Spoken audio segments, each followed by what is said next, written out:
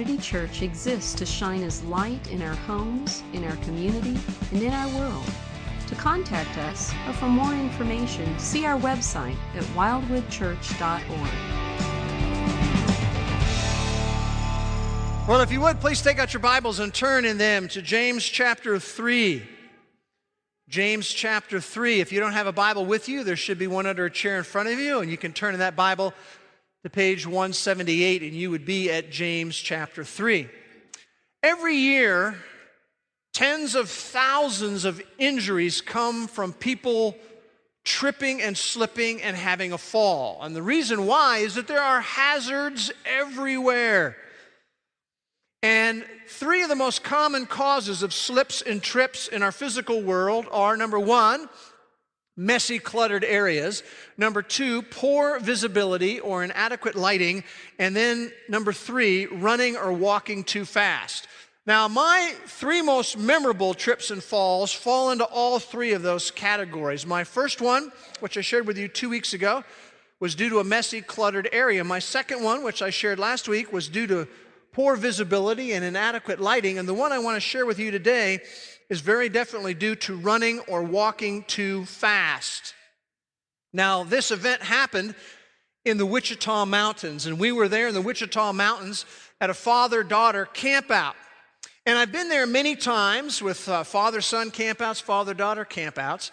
And one of the things that I have always enjoyed is when we're going to climb the mountain, for me to sort of scurry on ahead of everybody else. You know, it was a little bit of a macho thing, trying to show that I'm really not too old. And that's what I was always doing. I was actually bounding up the mountain, up the trail ahead of everybody else. But this particular time, I'm bounding my way along, and my toe catches on a rock. And I know I'm on my way down.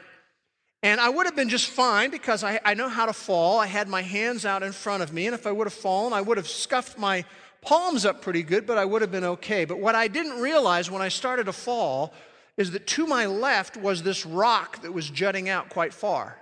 And as I was there going down, I jammed the two middle fingers on my left hand very severely on that rock. Now, how many people have ever done that? Let me see how many. Raise your hands high. You've jammed your fingers real severely. Okay, so most of us, or many of us, have experienced that. And I remember the first time that happened to me. I was in the third grade. I was over at Robbie Anson's house in Glen Rock, New Jersey, and he was introducing me to high jumping. And I was high jumping. I was loving this. This high jumping thing is really cool. But one of the times when I went over the bar, I came down and jammed the fingers on my hand really severely. And as a third grader, that took me about 2 weeks to recover from. Now, the last time I remembered jamming my fingers before this time in the Wichita Mountains, I remember that it took me about 6 weeks to recover from those severely jammed fingers. So I realized, I've fallen, I've jammed my hand real badly. I'm older than I used to be. So I'm thinking in my head, this is probably going to take me double as long to recover, or my hand is fully healed up. I figured it'd take me 12 weeks. 3 months, I'll be fine. Well, 3 months came and went, 4 months, 5 months, 6 months. Now I'm getting a little concerned because my hand is not healing. And so I arranged to go to a hand doctor about that, to see if there was something I didn't know anything about or I was missing on this, or if there was a problem. And I remember he came out, he looked at my hand, did some tests with me, and he said, one thing I can tell you is you don't have arthritis in your hand. That's a good thing. And so basically I said to him, well, what's the problem then? I mean, I got hurt 6 months ago. Why is my hand not healed up? And he did just what doctors can do. He kind of looked at me a little bit and turned his head. He said, well, don't you realize that you are older? And he said, it actually could take you, a year to heal up from this. You know how long it took me? 18 months, a year and a half to recover from those jammed fingers. So I will no longer be bounding up the mountain trying to be macho in front of everybody else because I don't want to go through that. Next time it could be 2 years to heal. There's a lot of hazards that cause slips and trips in regular life, but there are common spiritual hazards that can cause slips and trips in our spiritual life. In fact, tens of thousands of people who are believers and followers of Christ slip and trip spiritually each week. And what we're doing in this little series is we're looking at two of the most common ones. We've titled the series Dealing with the Double T's, Trip Hazards, two of them. The first is temptation, which we've looked at in the first 2 weeks. And then secondly is our tongue is a spiritual trip hazard, our speech. And we're going to be seeing this from the book of James, chapter number 3. Now, Kent Hughes has said this about the first part of James chapter 3. He says, "This is the most penetrating and convicting exposition of the tongue anywhere in literature, sacred or secular." And in James chapter 3, James will be pulling no punches with us. And if you have your Bibles open, I want to read the first 8 verses of James 3. I invite you to follow along in your Bible. James writes, "Let not many of you become teachers, my brethren, knowing that as such we will incur a stricter judgment. For we all stumble in many ways. If anyone does not stumble in what he says, he is a perfect man, able to bridle the whole body as well. Now, if we put the bits into horses' mouths so that they will obey us, we direct their entire body as well. Look at the ships also, though they are so great and are driven by strong winds, are still directed by a very small rudder wherever the inclination of the pilot desires. So also the tongue is a small part of the body, and yet it boasts of great things. See how great a forest is set aflame by such a small fire. And the tongue is a fire, the very world of iniquity. The tongue is set among our members as that which defiles the entire body and sets on fire the course of our life and is set on fire by hell. For every species of beasts and birds and reptiles and creatures of the sea is tamed and has been tamed by the human race. But no one can tame the tongue. It is a restless evil and full of deadly poison."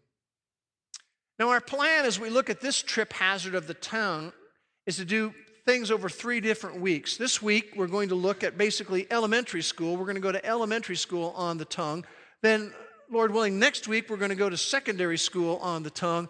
And then the third week, we'll be going to graduate school on the tongue. So that's our plan in these weeks that lay before us. But today, we want to go to elementary school on the tongue. And we're going to be looking at today 2 things.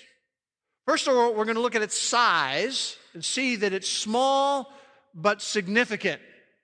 And then secondly, we're going to look at its effects, which we're going to see are far-reaching and highly potent. So that's our plan, those 2 things. Its size, small but significant, and then its effects, which are far-reaching and highly potent. So let's go to elementary school on the tongue. And first of all, we're going to see its size. Its size is small but significant. You ever think about it? I mean, you have a 2-inch by 3-inch slab of muscle that is in your mouth that includes our taste buds and our saliva glands. A small thing. But here's the issue. Our tendency is to underestimate the power and the influence and the effect of our tongue.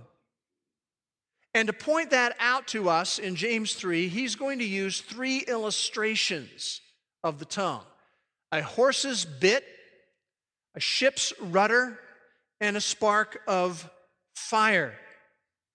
Go back to James 3, look at the middle of verse 2 when it says, "If anyone does not stumble in what he says, he's a perfect man, able to bridle the whole body as well. Now, if we put the bits into the horses' mouths so that they will obey us, we direct their entire body as well." Now, think about a bit.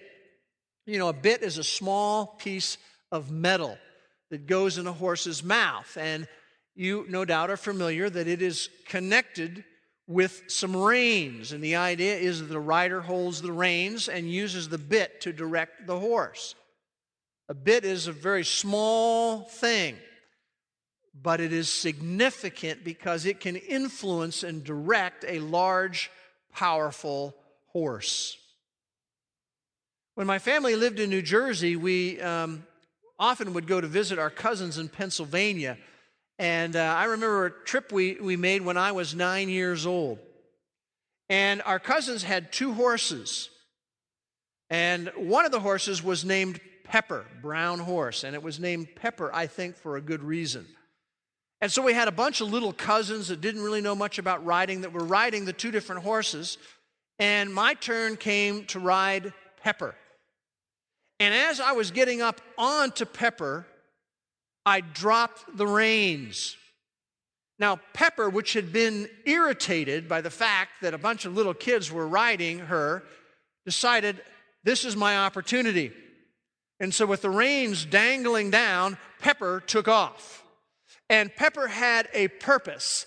And her purpose was, I'm going to lose this irritating 9-year-old that's on my back. She took off directly for a tree with a very low-hanging branch. And the idea was, I'm getting rid of that boy. Well, I'm headed for this branch, and I'm thinking, uh-oh, at a full gallop, this is a problem. So I went down, bent down, and hugged the neck of the horse, got underneath the tree. She started heading for more trees. And I'm thinking to myself, I could end up in West Virginia, ducking trees all along the way. And so here's what I did. Now, I didn't view myself as Clint Eastwood or John Wayne or anything, but I thought, I got to do something about this. I remember grabbing the horn on the saddle, and I bent all the way down and grabbed those reins and brought them back up. And you knew what I did? I pulled back on those. And that bit began to do its thing. And Pepper came to a stop. You see, a bit, it's very small, but it is significant. And we need to think about our tongue that way. We need to not underestimate, even though it's a little small thing here, don't underestimate its influence on others. Now, there's a second illustration that he uses of the tongue, and that's a ship's rudder.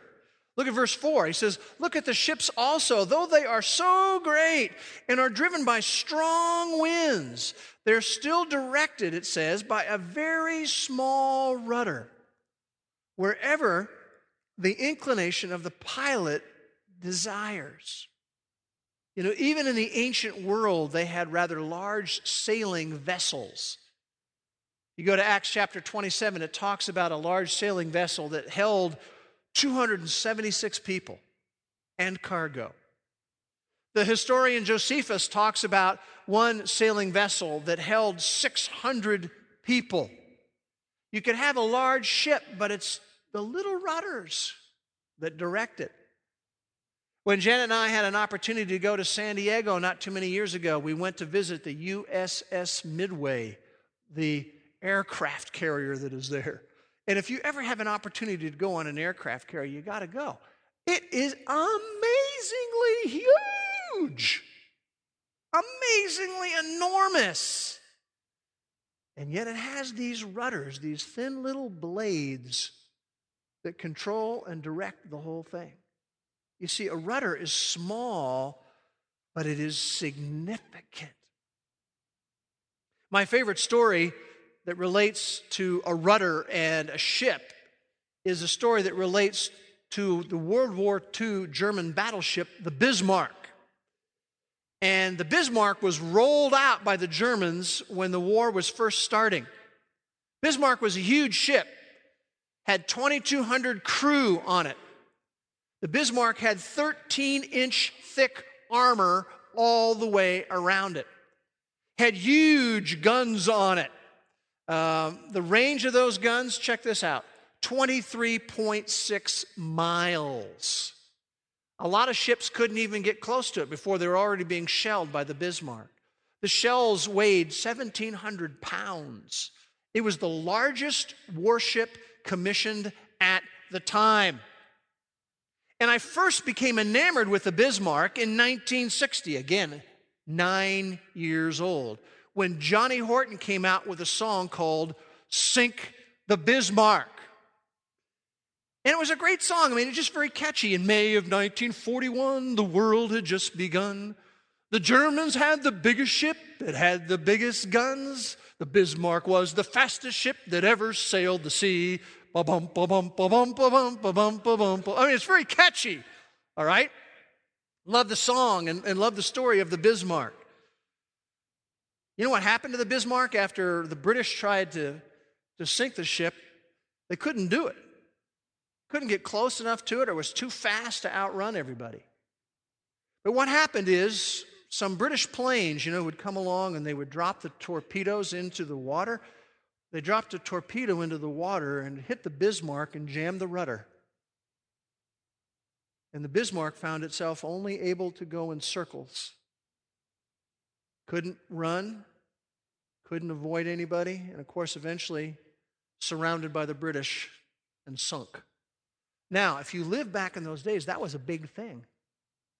The headlines on the newspaper, Bismarck sunk. Why? Because of a rudder. Small thing, yet very significant.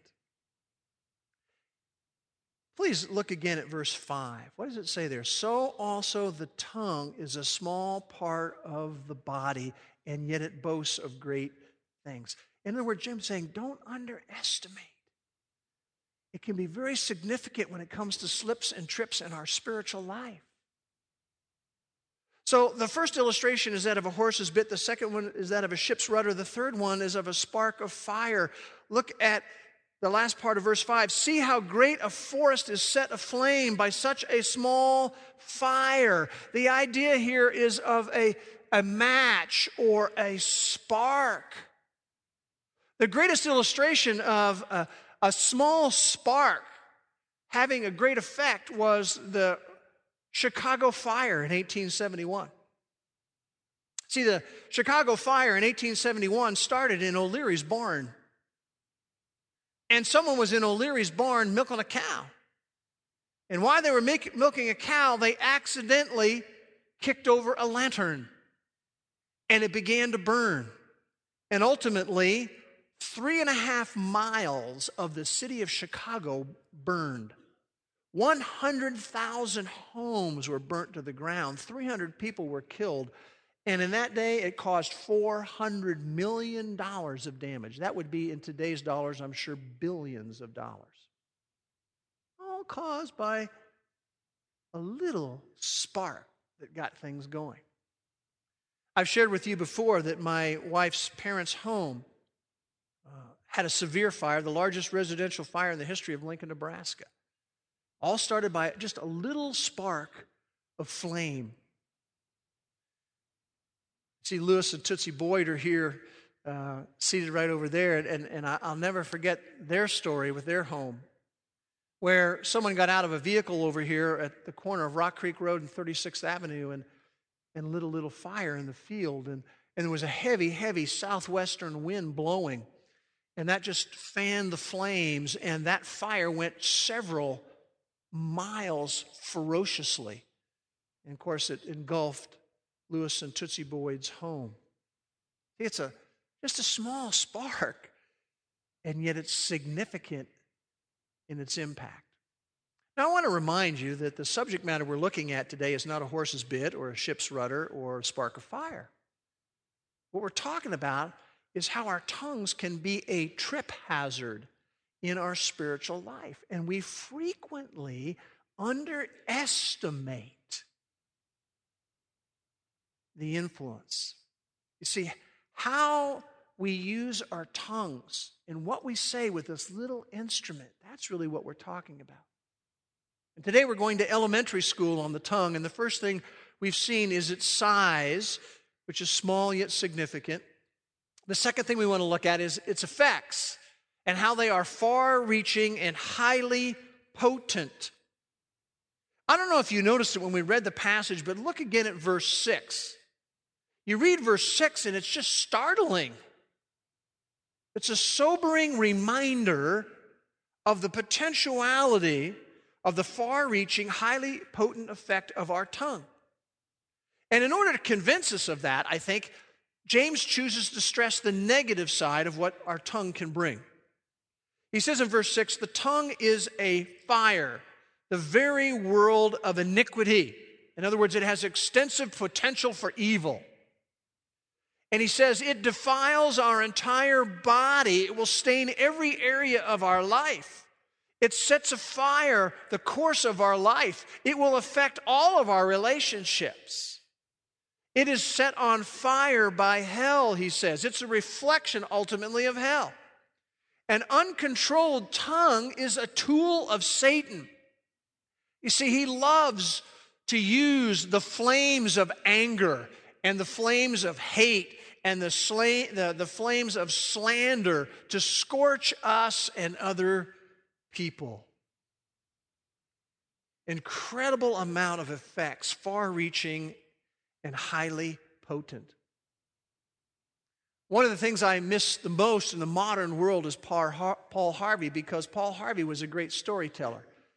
And he told these stories which were called The Rest of the Story. In fact, I've even gotten on Amazon and ordered several books of Paul Harvey's The Rest of the Story. But I want to tell you one of his Rest of the Stories. It's a story that goes back to 1899 in Denver, Colorado.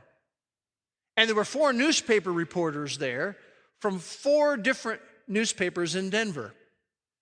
And it is Saturday evening, and they're there trying to come up with an idea for a lead story in the Sunday editions of their 4 different newspapers. So they're just there in a bar drinking together. They're thinking, what are we going to do? What are we going to have as the big story in the Sunday edition? And they really said, we've got nothing.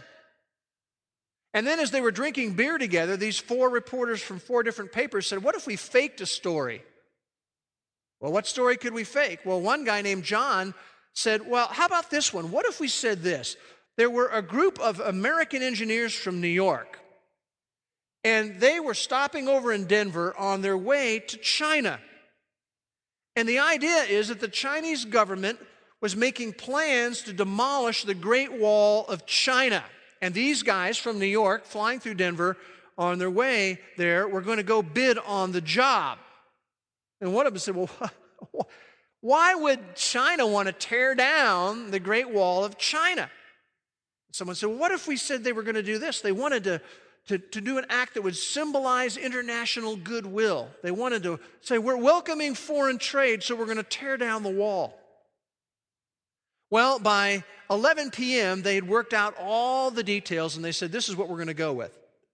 So after leaving the Oxford bar, they went over to the Windsor Hotel, no doubt paying a little bit of money there at the person working the hotel register. And they said, here's what we're going to do. We're going to sign in as 4 fictitious people from New York. And we want you as a desk clerk to tell anyone that asked that 4 New Yorkers had arrived, and they had been interviewed by reporters, and they had left very early the next morning to head to California on their way to China. And so, thus they turned in that story, and the Denver newspapers carried the story, all 4 of them, on the front page. One of the headlines that Sunday read, Great Chinese Wall Doomed. Peking Seeks World Trade. A phony story, a fabrication concocted by 4 guys in a bar. But their story was taken quite seriously, and as happens today, it was picked up by newspapers all around the United States of America, and then by newspapers all abroad. And when the Chinese learned that the Americans were sending basically a demolition crew to tear down their national monument, a lot of people became enraged. But in particular, there were some members of a secret society in China who were very volatile, and they really hated any idea of foreign intervention. And so, inspired by what they believed to be a true worldwide story, began to rampage against the foreign embassies in Peking. Not only did they do that, but check this out. They slaughtered hundreds of missionaries in China. By the time 2 months had gone by, some 12,000 troops from 6 different countries had to come in to the nation of China to try to protect their own countrymen who were living there. And the bloodshed which followed, which was sparked by a hoax invented in a bar room in Denver, became an international scandal, known, of course, today to every high school history student as the Boxer Rebellion. And now you know the rest of the story. You see, the effects of our tongue are far-reaching and highly potent. And if we had time today, we could take testimonies. We could take testimonies of those of you who have been hurt by harmful, painful, caustic comments made by another person. If we had the time for testimonies, we could get testimonies of biting, belittling judgments that were delivered on you by a parent who told you would never amount to anything or you could never get it right, and that still burns a hole in your soul. If we had a time for testimonies, we could hear testimonies about a stinging slander that was shot at you by someone you thought was a friend. If we had time for testimonies, we could hear testimonies of harsh, acidic slams that you received from your spouse that cut you deeply and crushed your heart. If we had time for testimonies, we could hear of cruel, malicious criticisms that were peppered at you and are being peppered at you by coworkers and fellow students. If we had time for testimonies, we would hear about sharp, cutting, teasing remarks from a brother or sister that just won't relent. Is it any wonder that James says in the last part of verse 8 of the tongue, he says, it is a restless evil and full of deadly poison. It's a restless evil, always ready to pounce. Has the potential always to wound and to maim. Full of deadly poison. This idea of the tongue and poison was communicated by David, King David, in Psalm 140, verse 3, when he said this. This is what he was experiencing. He says, their tongues sting like a snake. The poison of a viper drips from their lips. It'd be an incredible shock if suddenly right now I signaled and we had some men come in here from both sides in the back doors, and they had these boxes. And then at my signal, they take the boxes and they turn the boxes over, and what comes out of those boxes are poisonous snakes. Can you imagine what would it be like if I did that?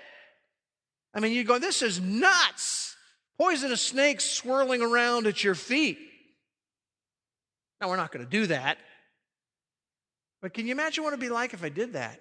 And yet here's what's interesting. Our unchecked tongues can do every bit as much damage. What did David say? Their tongues sting like a snake. The poison of a viper drips from their lips. Our tongue has the potential effect of being verbal cyanide. Now, what I want to do now is just hit pause for a moment. And I want to ask you, how is your speech?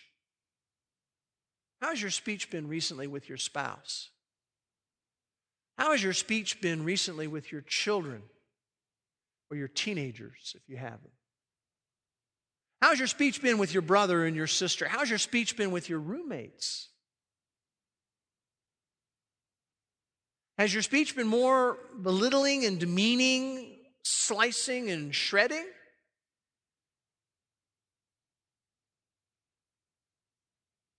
Have you been saying things behind somebody's back that you would never say to their face? Have there been crude and abrasive words coming out of your mouth that do nothing but pollute the hearts of those who receive them? What's your speech been like?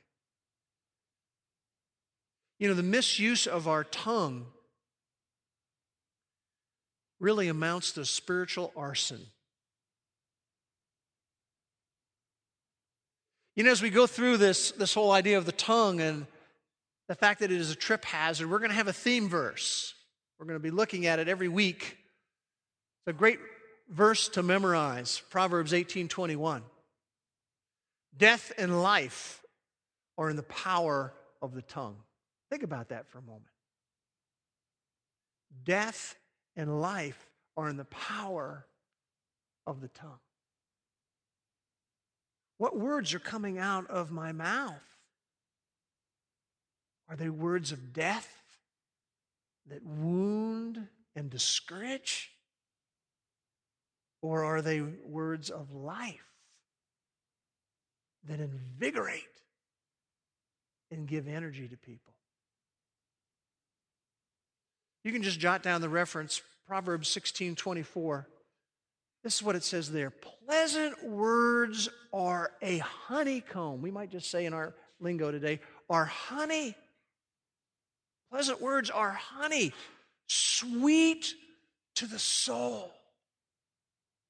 Pleasant words will affect how you view yourself. Pleasant words are honey. They're sweet to the soul and healing to bones. They will affect how you feel. Not only how you view yourself, but how you feel. Death and life are in the power of the tongue. You know, men and women, we have folks all around us. They may be at work, they may be in your neighborhood, who are burdened with illness. They're burdened with money problems. They're under incredible pressure from work, incredible pressure from school. They are overwhelmed with discouragement and failure.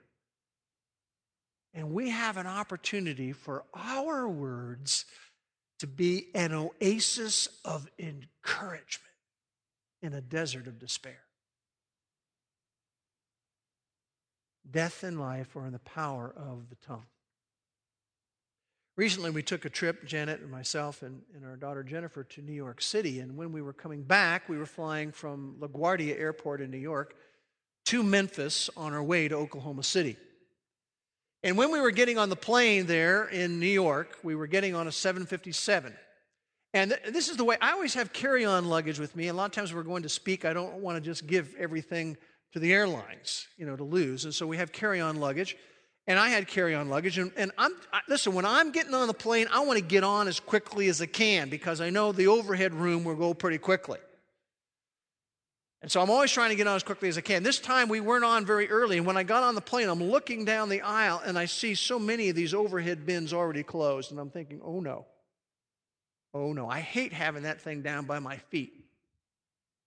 And I was really concerned about Janet. Janet had a little larger bag, overhead bag. Now, it's a legal size, but it was a little bigger.